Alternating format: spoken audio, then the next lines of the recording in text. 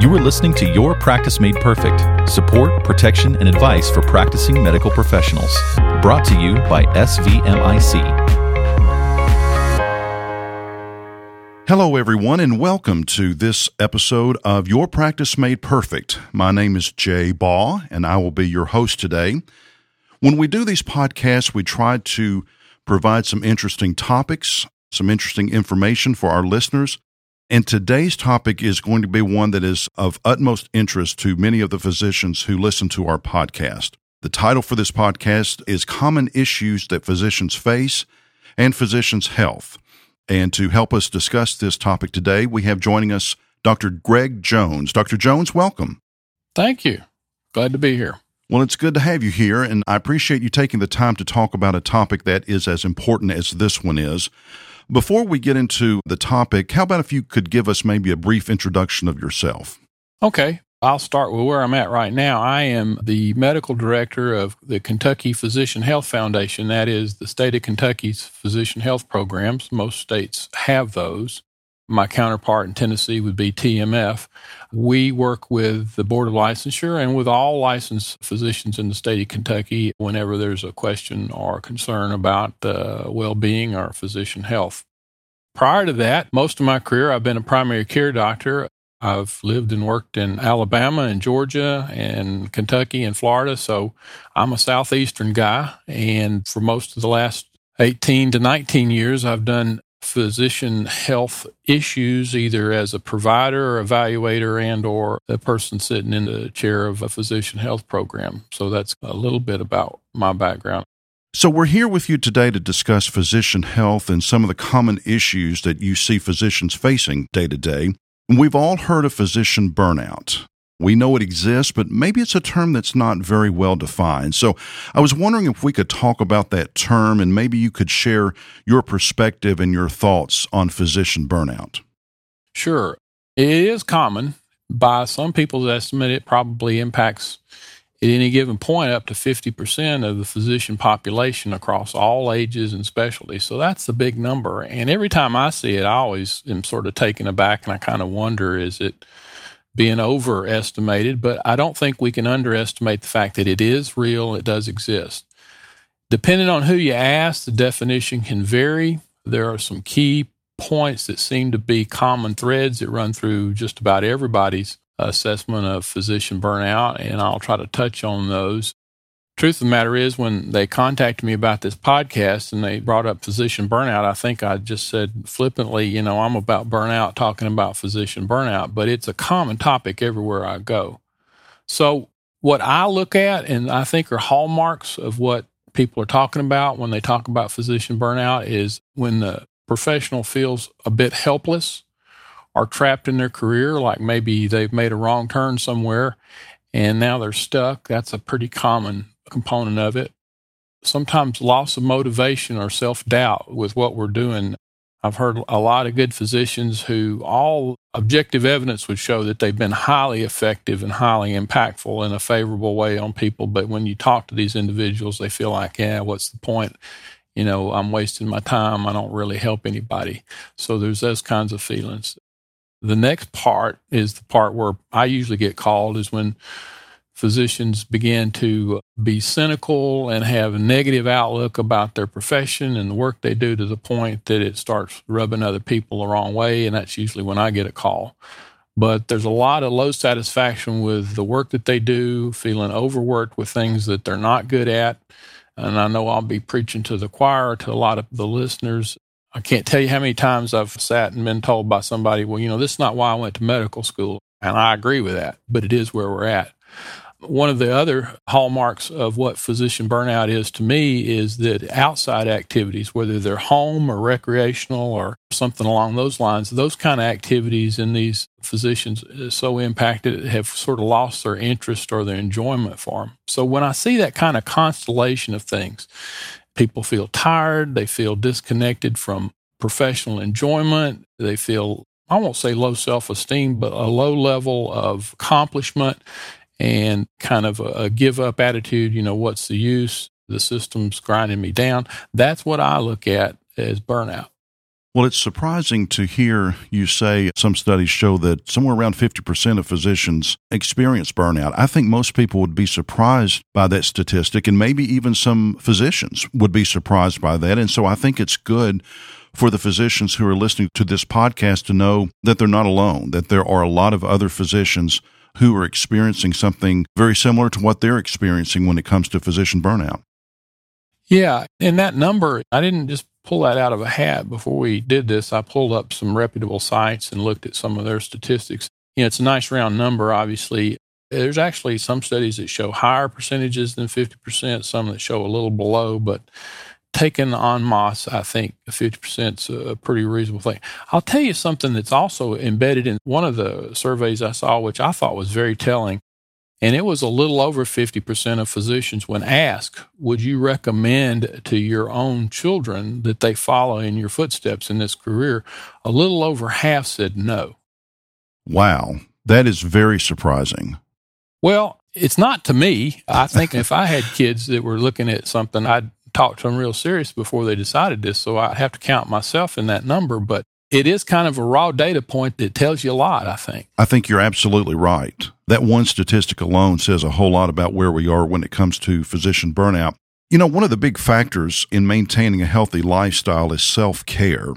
And I'm wondering how this affects physicians and what you see in regard to the topic of self-care. I tell physicians all the time in my office that they are excellent at looking out for everybody else's well-being but their own. And I think that's a pretty ubiquitous characteristic for most physicians. We're great at knowing what other people need to do and even being able to implement very effective plans for other people's well-being, and yet we regularly disregard all of that good behavior and information for ourselves because we think, well, with my information and knowledge and training, I ought to be above that and I'll be able to tough it out. We're human beings. So one of the things I tell physicians about maintaining a healthy lifestyle, you need to focus on the good things. A perfect example, most physicians would agree with this, I think.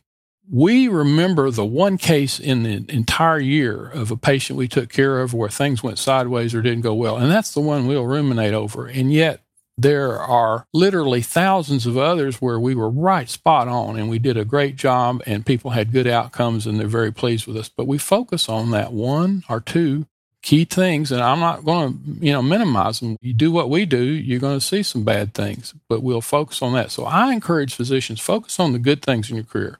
Take time to see what you're doing each day. I like to break things down into short increments.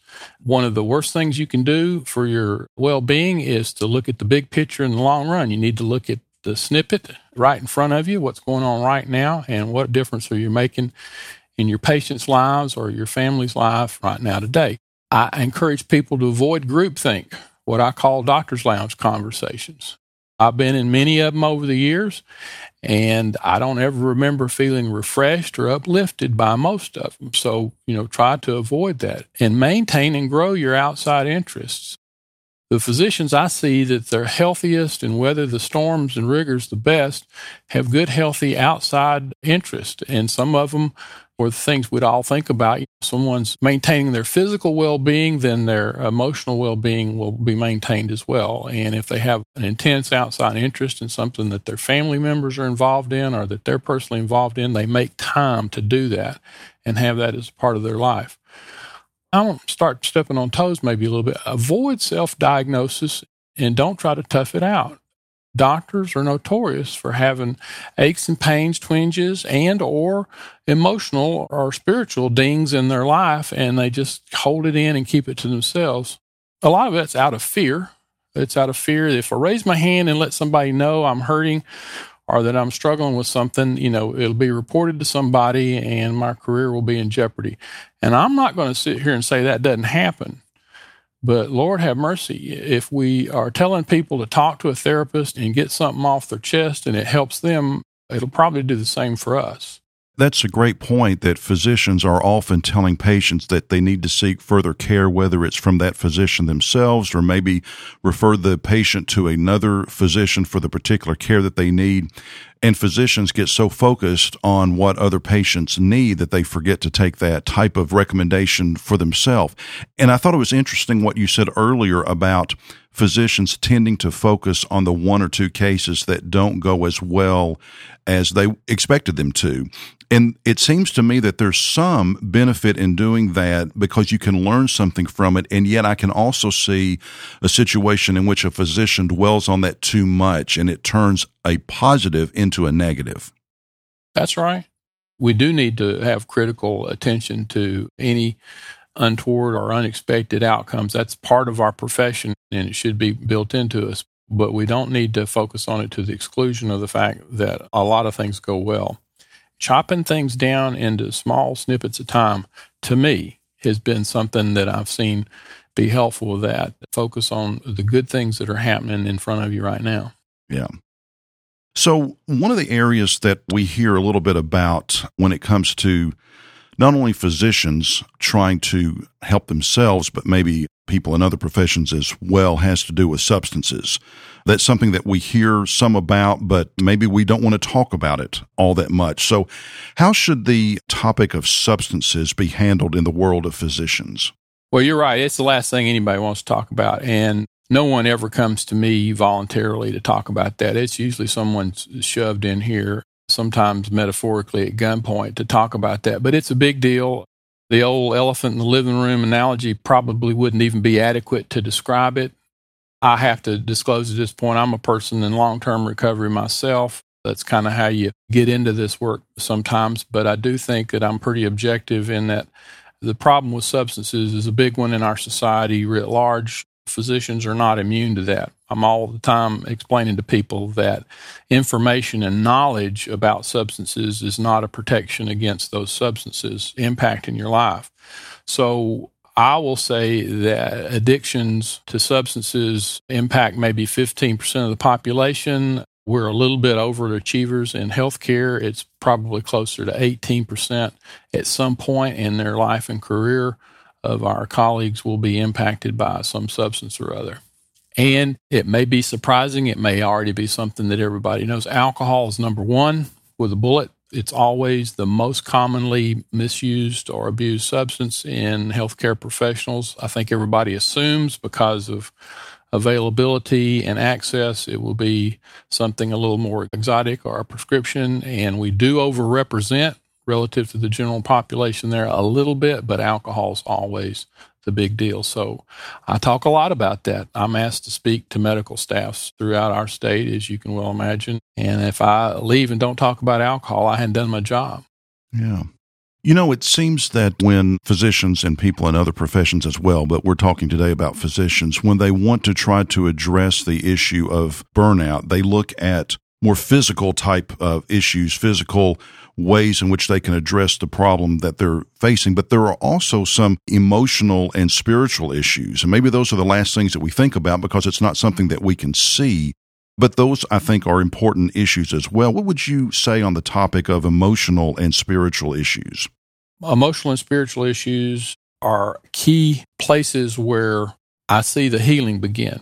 And if you overlook those, then it's be analogous to having a wonderful therapeutic class of drug for a particular diagnosis and never bringing it up in a conversation with a patient who has that diagnosis. And for physician burnout and for substance issues, which they walk hand in hand, emotional well-being and some spiritual connection.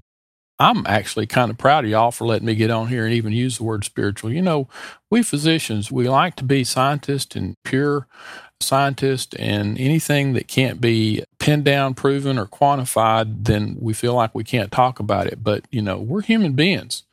And I think most healthy, functioning human beings that I've ever run across, they have some things in common. They do take care of their physical well-being. They do take care of their emotional well-being. And they have some sort of spiritual connection. It might be a formal community of faith. It might be something that's very personal and even obscure, but to them, it makes a difference. So I think that that's always a key point. I dig into that with people who get sent to me all the time. I start asking them about, well, you know, how's your mood? How are your connections with your significant other? How are your connections within your family growing up? And I get to do that.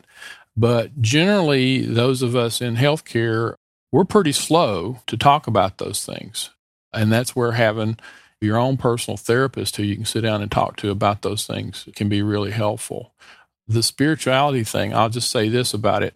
I think it's real. I think it's really important. And I think it's really an individual and unique thing.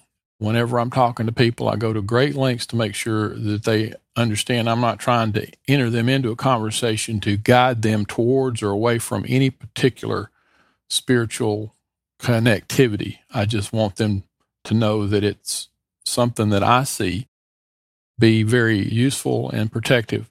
And I guess I'm old school. I think those of us who go into the profession of healthcare, it's as much a calling as it is a career choice or a business decision. And I think that's where some of the spiritual connection can be important as well. Well, I appreciate you talking about the topic of emotional and spiritual issues. We have a wide variety of members in our audience who listen to this podcast, but I think we have several who would be interested in both emotional and spiritual issues. And I really appreciate you taking the time to address that topic because I do think it's important to some of those who are listening today. Sure. And I will say one last thing. I've run into some people who are very much not sure what spiritual means to them, but they're not closed to it. That's good enough. Yeah, that's right. Absolutely. When you speak to a medical staff about alcohol, could you share a few of the points that you like to make? Because I think that might be information that could help our listeners as well. That's a hard one. So much depends on the audience.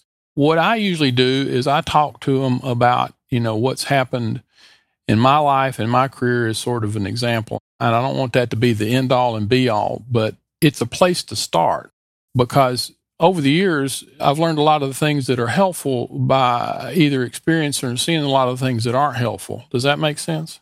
Mm-hmm.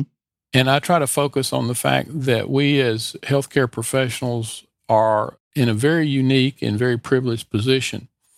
We do need to hold ourselves accountable and to a level of self-care and care of others that the general population may not be held to. I like for people to be happy with what they do. I think if people are happy with what they're doing and the way they're doing it, then they're going to do it better. Well, I do think that makes a big difference. When you talk to people who really don't enjoy what they're doing and they have to do it day after day after day, that just makes life very difficult for those people. And so if you can get someone to a point in which they really enjoy what they're doing, it just exponentially makes so much difference in their life. So, Dr. Jones, we've talked about physicians needing at times to reach out for help for whatever reason it might be with their own health. And I'm wondering, what might be some of the things that would prevent a physician for reaching out in order to get the help that they need for their own health needs? Many people feel like that physician health programs are all negative and all punitive. The fact is, because of what we do and that we are public licensees, there can and often are consequences when people reach out for help. But it's usually if they've waited till late in the game and there's already been events occur which are already known to the public. I would just say that physician health programs are here to help.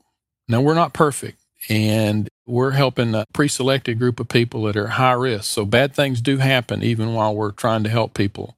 But that goes with the practice of medicine in general.